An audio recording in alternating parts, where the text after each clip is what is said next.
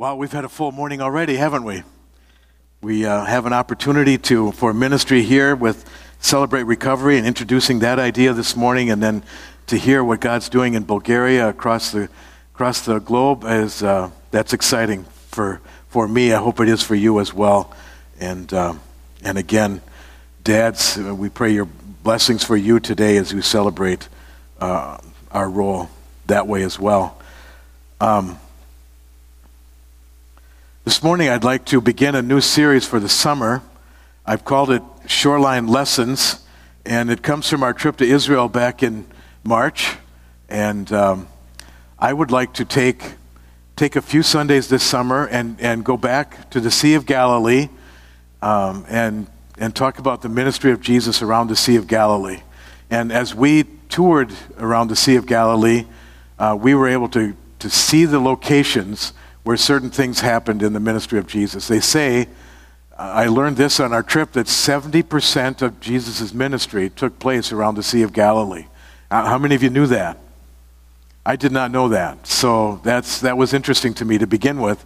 And then as we went to each location, we learned that this is where this happened, and this is where Jesus taught this, and it was just really exciting to be in those places and to visualize what Jesus was doing. And so over the next few Sundays, I'd like to try to capture that if I could. It's impossible. It's an impossible task, but I'd like to try to just take us back to the Sea of Galilee and take us into the ministry of Jesus around the Sea of Galilee. So, I'd like to start with Mount Arbel at the Sea of Galilee, and I have a few photos of it. This is Mount Arbel from the Sea of Galilee. We were on a boat in the middle of the Sea of Galilee. We were able to take that picture. That is Mount Arbel. As you can see, it's a steep cliff. I didn't know about Mount Arbel before I went to Israel. That name never occurred to me. I don't know if I never had seen it. But many commentators wonder if this isn't a place where Jesus came for retreat often, to go up to the top of the cliffs of Arbel. And there are caves in there. You can see it in this photo. There are caves along the side of the cliff that some of the people of Israel hid from soldiers, invading armies, and they would hide in those caves on the side of the cliffs. Let's keep going through some of the slides here. I don't know how far down it is. Did anybody catch how far it is? It's very far. And so we were able to stand on, as you can see, it wasn't vertical down, but it was pretty close to vertical going down from Mount Arbel. And I believe that village is the village of Arbel, if I'm not mistaken, down below.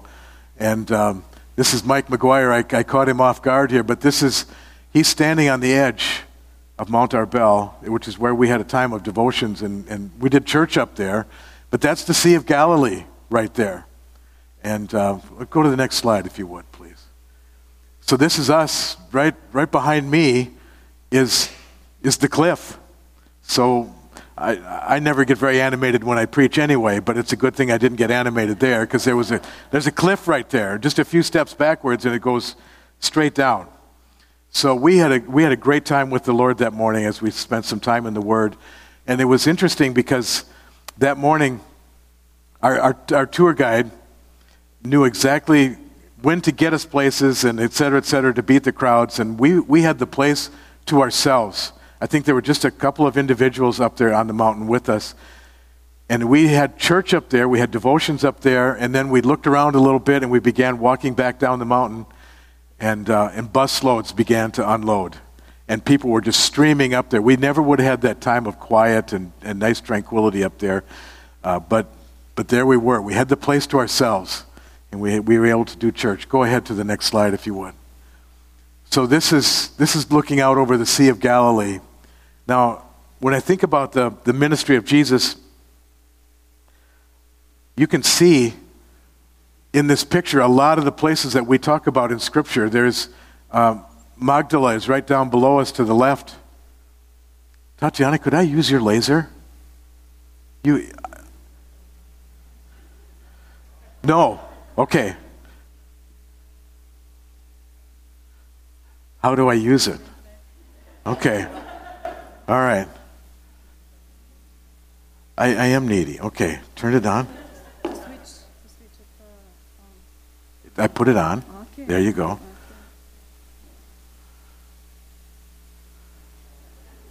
I still don't know how to do it. Oh, there we go. Okay. Okay, now if I don't like doing this because there's 32 people from Valley who were on this trip, and they know better than I do what really happened. So, but let's see if we can do this. Down below, right down in here, is the city of Magdala, and that's where Mary Magdalene was from. You go up along the side here, and I'm not sure exactly where, but along here is Tagba. Am I saying that correctly? Jamie, help me out here. Where Jesus said, throw down your nets, cast your nets out on the other side of the boat.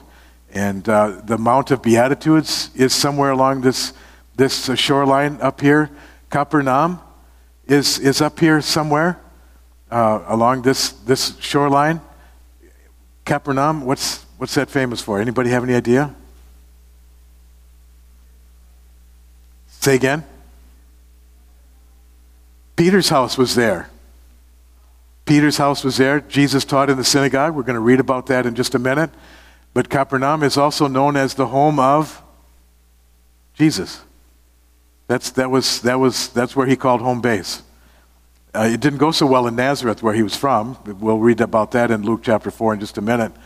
He moved to Capernaum. He taught in the synagogue. We were able to stand in the ruins of a synagogue there in Capernaum and get a real feel for what it was like when Jesus taught in the synagogue.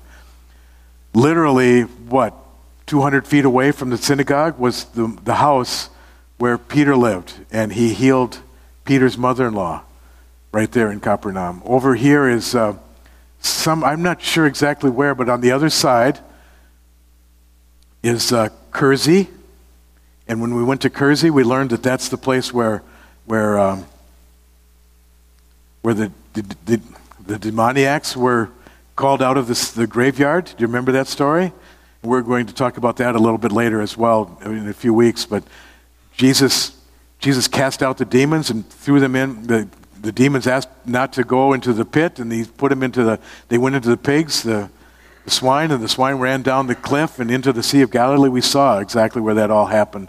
And it all happens right around the Sea of Galilee, right where we can see right there from Mount Arbel. On a clear day, you can see the snow of Mount Hermon. So there's Mount Hermon off in the distance. And as you travel towards Mount Hermon, you go to a place called Caesarea Philippi, which is at the foot of Mount Hermon. And Jesus would retreat with his disciples there as well, and he would pose the famous question, "Who do you say that I am?"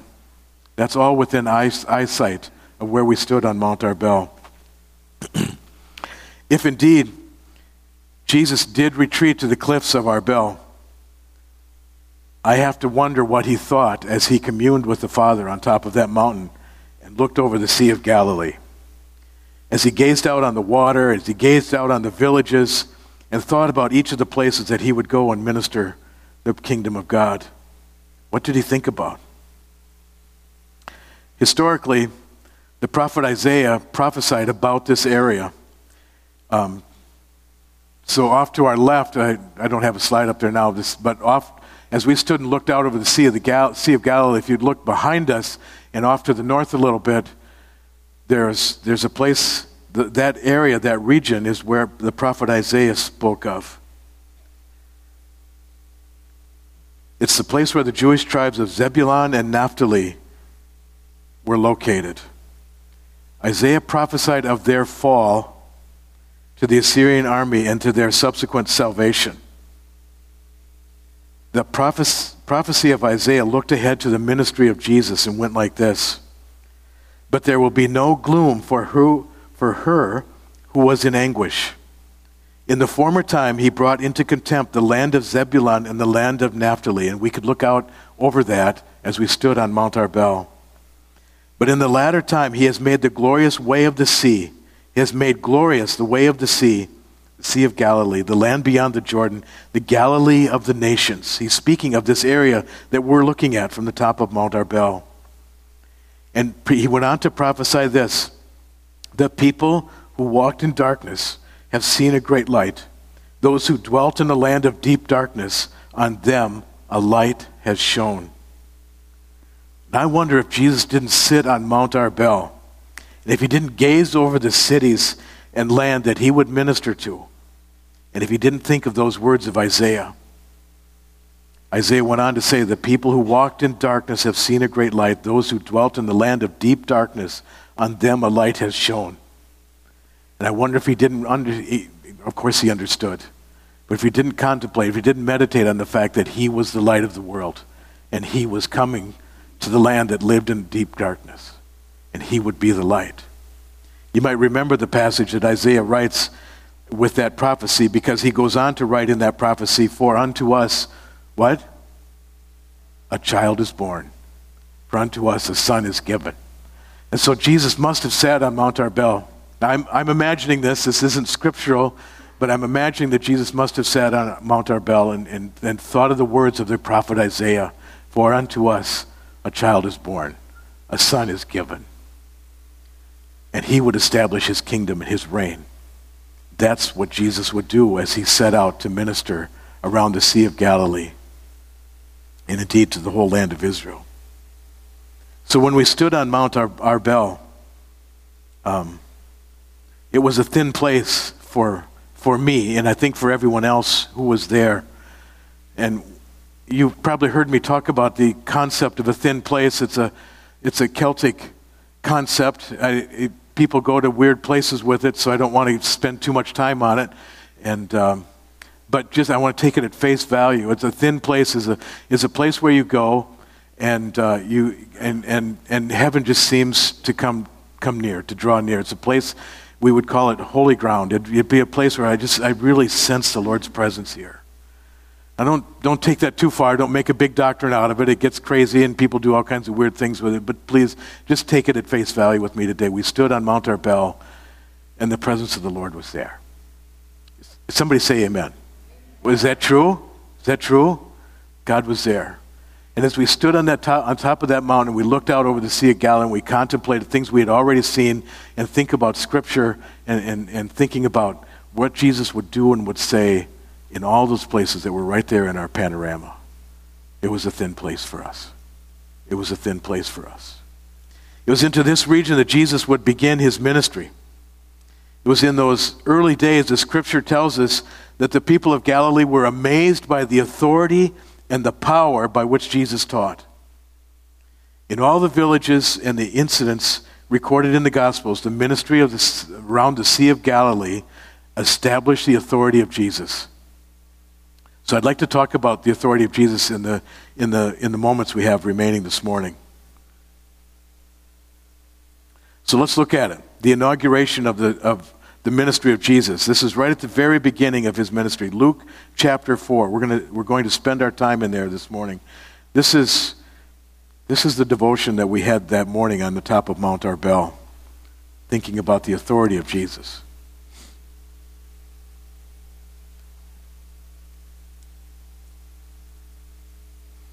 Now it's real. We're going to go through several situations.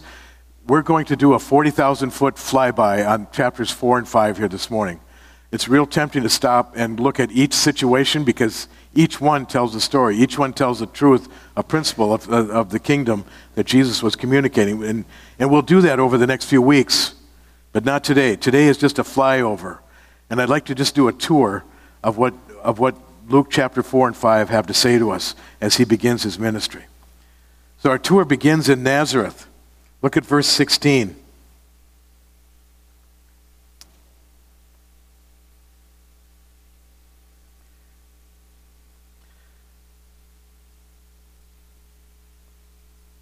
And he came to Nazareth, where he had been brought up, and as was his custom, he went to the synagogue on the Sabbath day, and he stood up to read. And the scroll of the prophet Isaiah was given to him, and he unrolled the scroll and found the place where it was written, "The Spirit of the Lord is upon me, because he has anointed me to proclaim good news to the poor. He has sent me to proclaim liberty to the captives and recovering the sight of the blind, to set at liberty those who are oppressed and to proclaim the year of the Lord's favor." So the first thing we see is that he has authority from God. Look at this. The Spirit of the Lord is upon me because he has anointed me. So when we think about the authority of Jesus, one of the ways that he has his authority is it comes from God himself. The Spirit of the Lord is upon me because he has anointed me.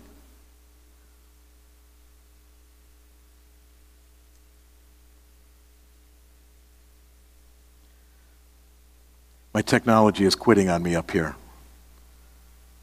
There we go.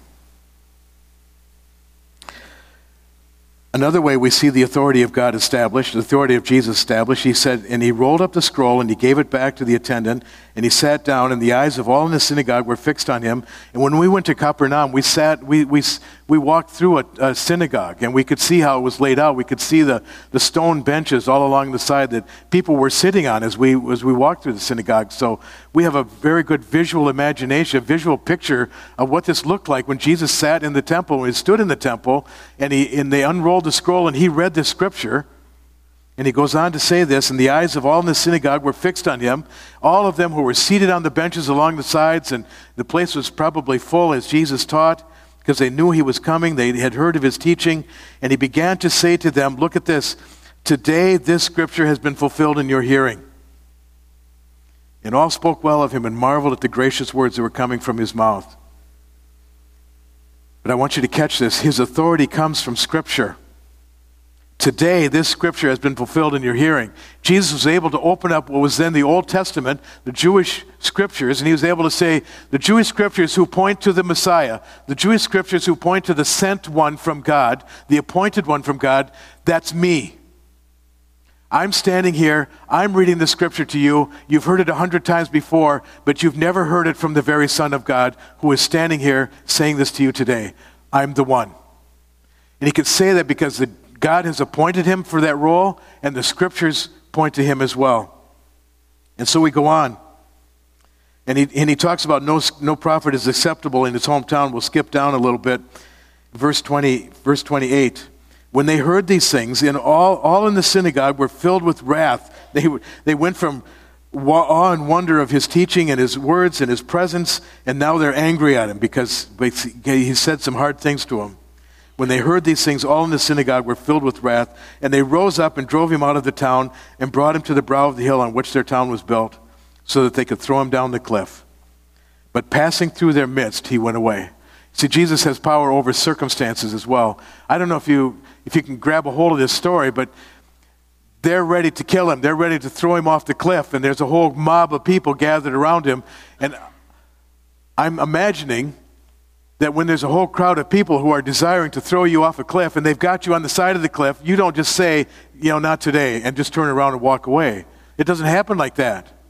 They're there with a purpose. They're there with anger. And the anger is boiling over, and they're ready to just push you off the cliff. But Jesus has power over circumstances. Jesus has authority over circumstances. And we'll talk more about this next week with the feeding of the 5,000. He simply turned and walked away. Because he is the one who's anointed by God. He's the one who's anointed by Scripture. He's the one with authority and power of God. He turned and walked away. Let's keep going. And he went down to Capernaum, a city of Galilee. Now he's changing directions. He's gone from Nazareth. He's going down to Capernaum, which we saw on the screen. It was located right on the shores of the Sea of Galilee, and he was teaching them on the Sabbath. And they were astonished at his teaching, for his word possessed authority. So his teaching was marked by authority. His teaching, they noticed that, they recognized this man has authority.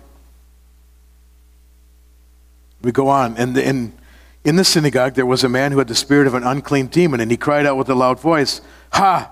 What have you to do with us, Jesus of Nazareth? Have you come to destroy us? I know who you are, the Holy One of God." And the other characteristic we see of his authority is that he has authority in the heavenly realm. I know who you are. You're the Holy One of God. Even the demons recognized who he was. He has authority in the heavenly realm. But Jesus rebuked him, saying, "Be silent and come out of him." Going down to verse 36, and they were all amazed and said to one another, What is this word? For with authority and power he commands the unclean spirits, and they came out. So that we see that his authority has power behind it. Jesus has authority, and he has the ability to do it. He wouldn't have any authority if he didn't have the power to back up what he was saying. And so we see here that he has authority with power.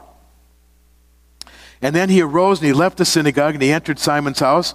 And we saw, when we were there in Capernaum, we saw he literally walked across the street. And he went to Peter's house. Now Simon's mother-in-law was ill with high fever, and they appealed to him on her behalf. And he stood over her and he rebuked the fever, and it left her. Can you imagine that? He just spoke it. He rebuked the fever. You don't talk to fevers. I've got a sinus infection this week. I didn't talk to my sinus infection and say, go away. I maybe tried that, but it doesn't work for me. But for Jesus, he simply spoke to the fever. He rebuked it, and the fever left. That's the authority that Jesus has. Jesus has authority over sickness.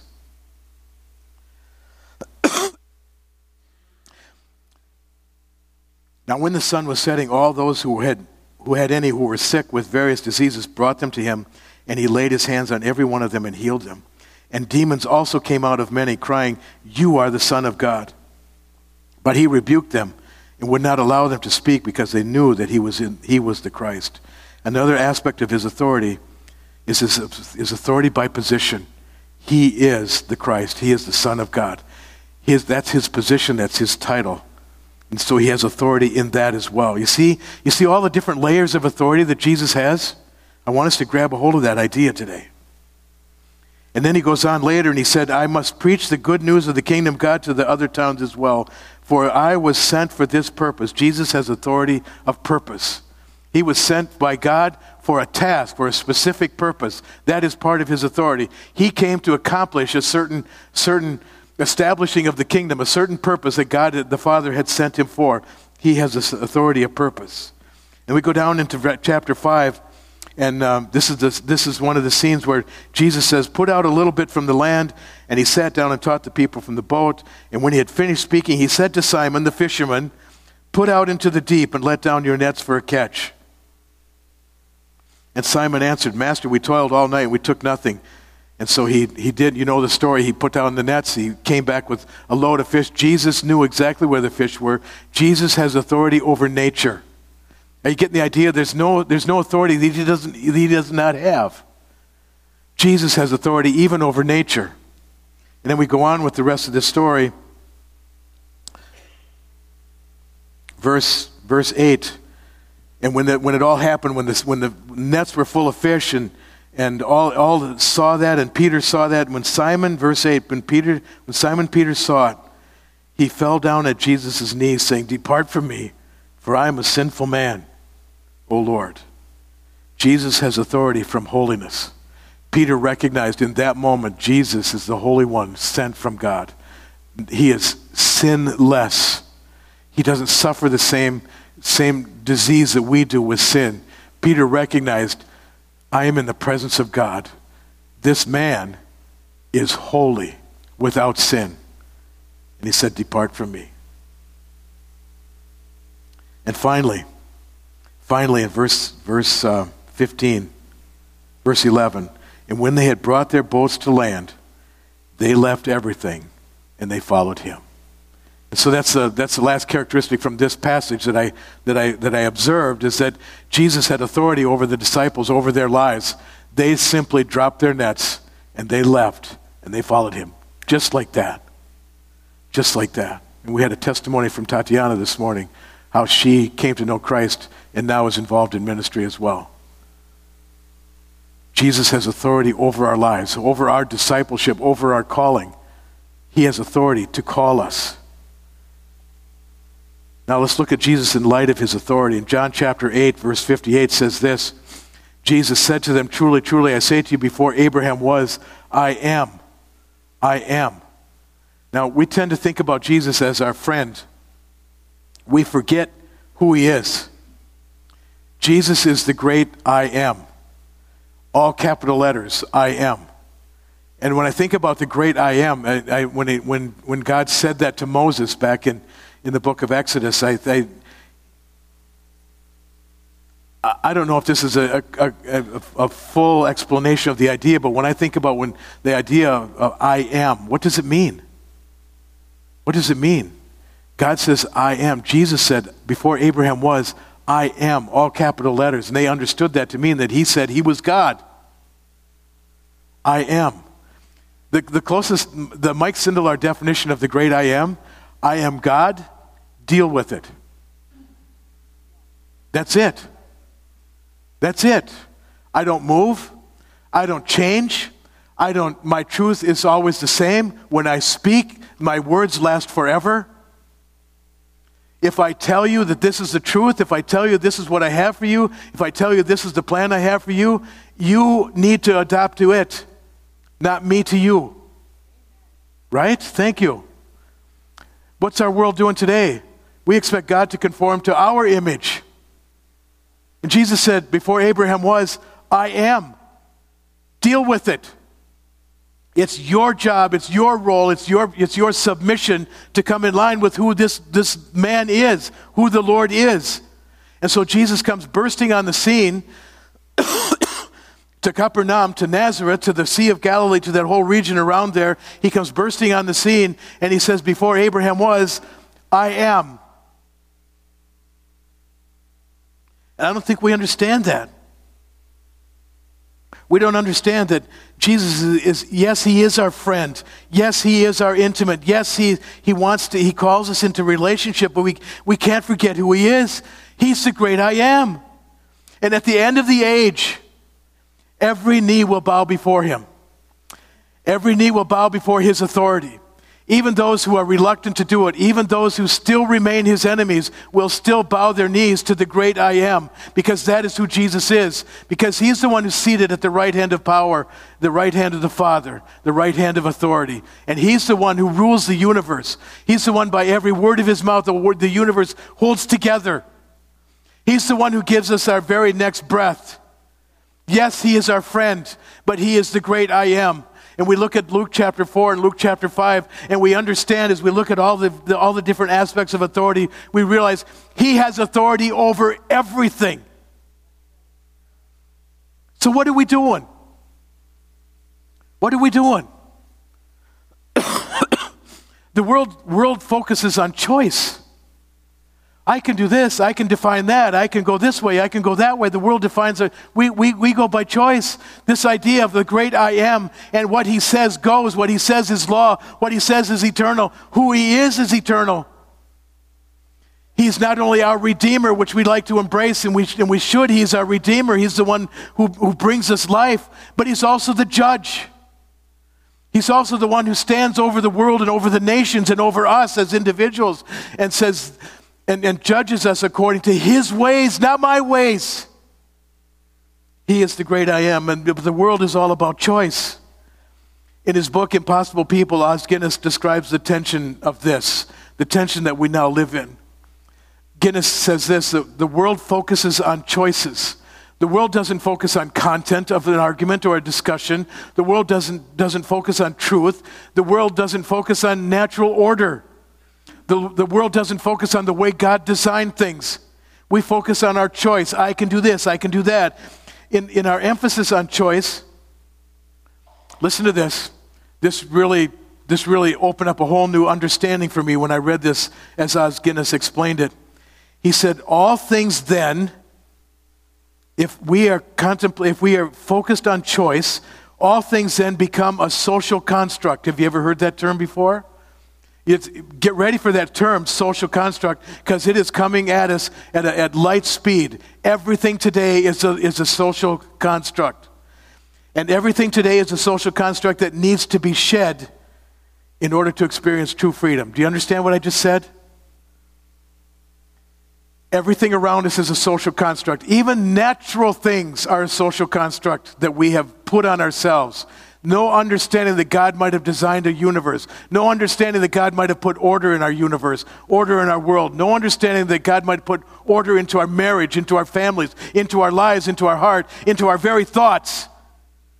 But instead, all of those things that kind of impose new orders or old orders on us are now a social construct, and I need to get rid of it. I need to peel it off. So when we talk about marriage, marriage is a social construct then. And somehow we've imposed this restriction of marriage and one man, one woman, fidelity for a lifetime. We've imposed that kind of a restriction, and you need to shed it. You need to get rid of it. That's where true freedom is. That's what the message of the world is today. True freedom is when we shed social constructs. So it includes things like marriage. It includes your lifestyle. You see, nobody can tell me how to live. Because if you want to impose some sort of an order or some kind of a mandate on me, then that's a social construct, and I'm just going to throw it over. I'm going to live however I feel. And the whole issue of gender and all the issues that go with that are all about choices over the socially imposed restrictions. Social constructs that need to be rejected. Did you get that? Now, can you go back to last night's news and hear that story repeated over and over and over again?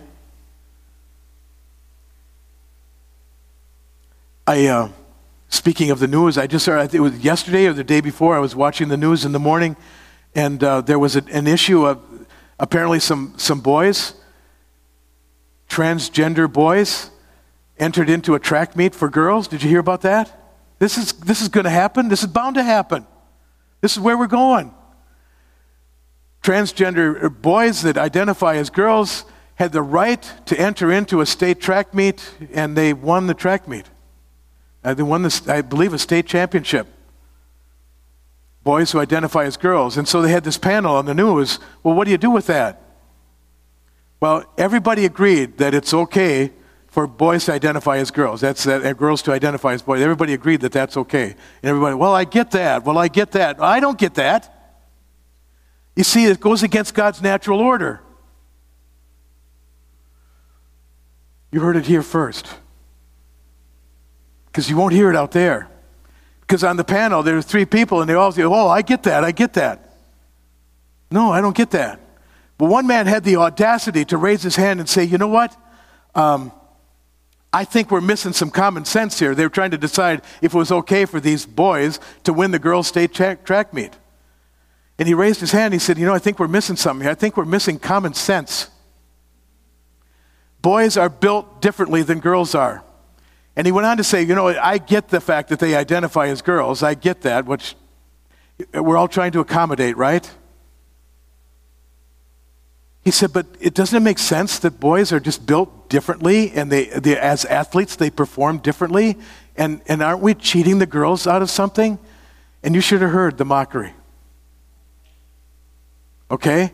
Os Guinness says we're all about choices, and we have thrown out the order that God has given to us. You understand that?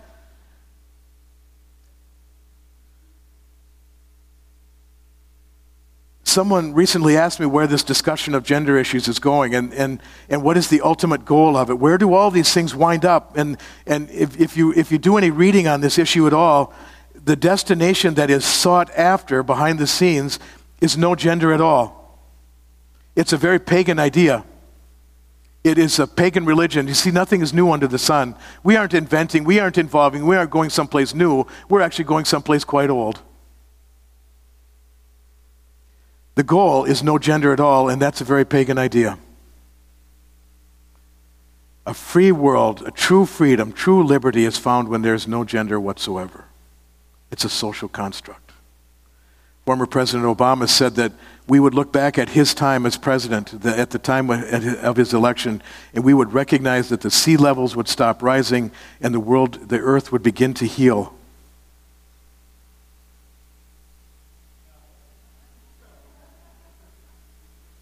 As if we have authority over nature. As if we have the power over nature. You see, our emphasis on choice leads us to reject objective truth. It leads us to reject nature and the order of nature, and it leads us to reject even God's design for things. We're not even talking about his moral truth. Ultimately, we reject God and his authority, and we choose instead to live under our own authority. Self becomes God.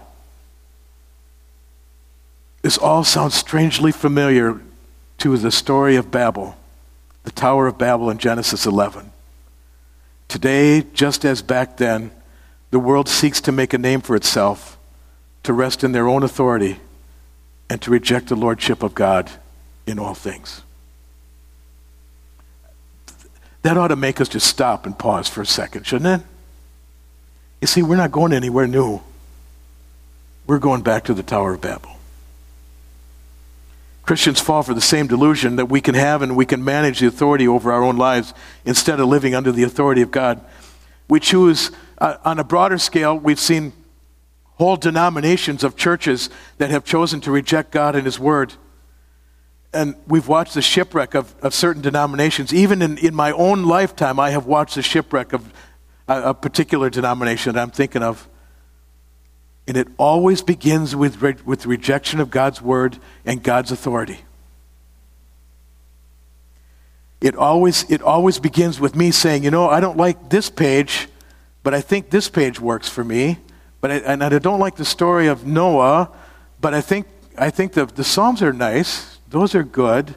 And so we take the scissors to it, and we take the blackout marker to it, and we say, I don't like this, and I do like that, and we take the authority ourselves. And we've watched that with whole denominations. And in the moment that you do that, the moment you say, I take authority over this, over God's Word, then you can watch the descent into chaos. It takes several years. In the denomination I'm thinking of, it took over 25 years, but the descent has become complete. On a personal level, the recent stories, the recent messages that we had right here at Valley Free on the fruit of the Spirit, and I've said this before, so forgive my double duty. We talked about the fruit of the Spirit, and I have to tell you that when I talked about the fruit of the Spirit, I wanted to get out of it. Because when you hold up the mirror of the fruit of the Spirit and you look at yourself in Galatians chapter 5 and you find out what God's trying to do in your life, and He holds up the mirror and He says, Mike, this is what when the Spirit is here, when the Spirit is at work in your life, this is what it looks like.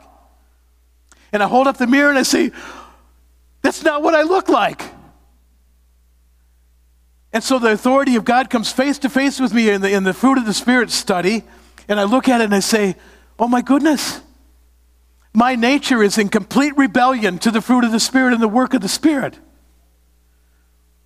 And what a job He has to do to wrestle me to the ground because I refuse to give Him authority. I refuse to yield my authority to Him.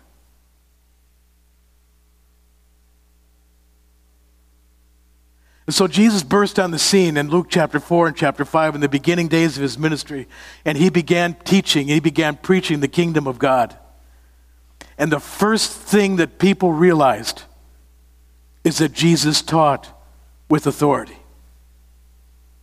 And Luke chapter 4, verses 32 and 36, Matthew 7, 28 and 29, I won't take the time to read them right now. We need to understand the context. You see, in the Jewish culture, the rabbis were constantly debating God's law. What does this mean? What does that mean? And we talked about that in Galatians, and they started building fences around it so that they made up all kinds of rules so that you wouldn't break the main rule, which was in the Old Testament, whatever the topic was. And the rabbis were constantly debating, I think it's this way, I think it's that way, I think we should go left, I think we should go right. And marriage, for example, marriage was one of the things that they loved to argue about. When can you get a divorce? In the Old Testament, God lays out when you can get a divorce.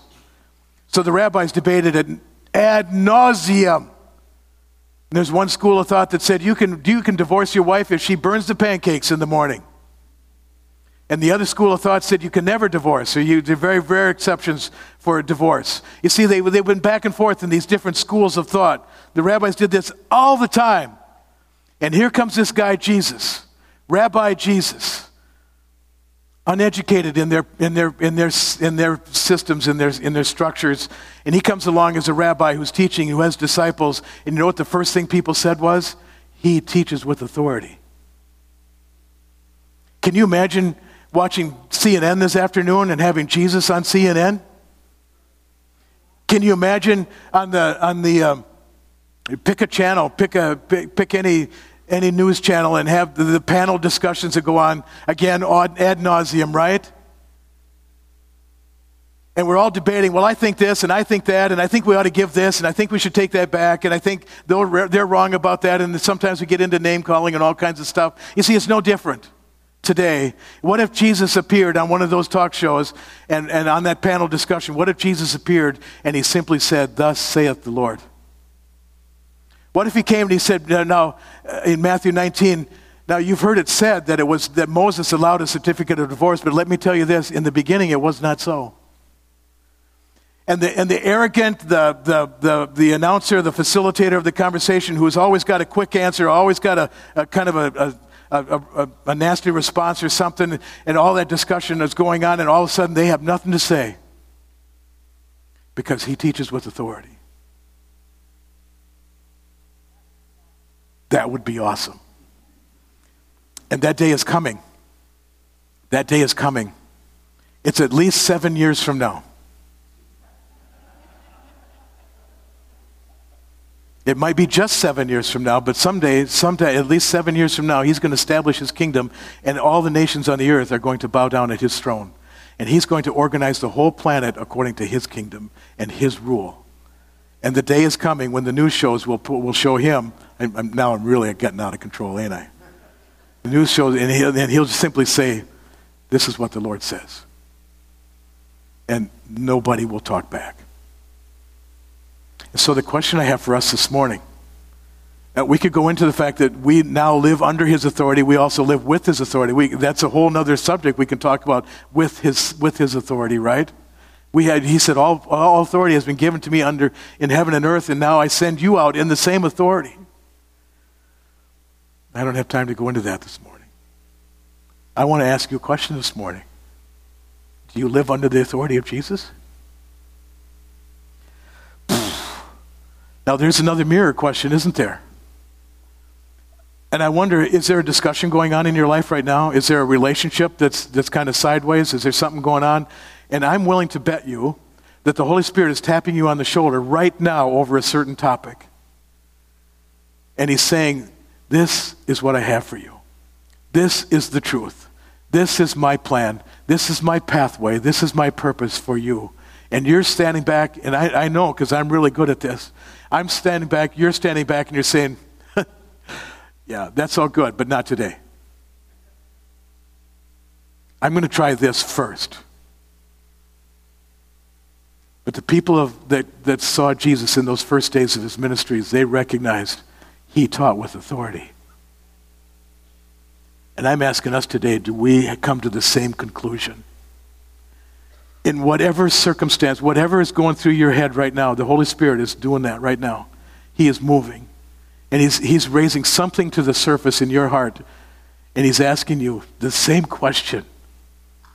Will you put it under the authority of Jesus today? That's where he's taking us. It's a hard question. It's a liberating question. True freedom isn't throwing over the social constructs. It's coming under submission to the Lord Jesus Christ and his authority. Amen? Amen. Jesus, we see, as the people around you did in those days, your authority. And we see that it is not a limited authority, that it encompasses all things. And when we think about the all things, we realize that we are a small part of that. And so, Lord, we want to come under your authority today.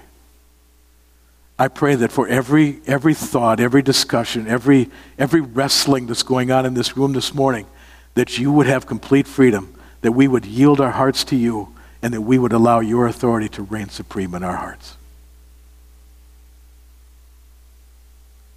May we be the first to bend our knees to your authority, Lord Jesus. And may we, as we walk through this week, may we experience the liberating truth of that this week.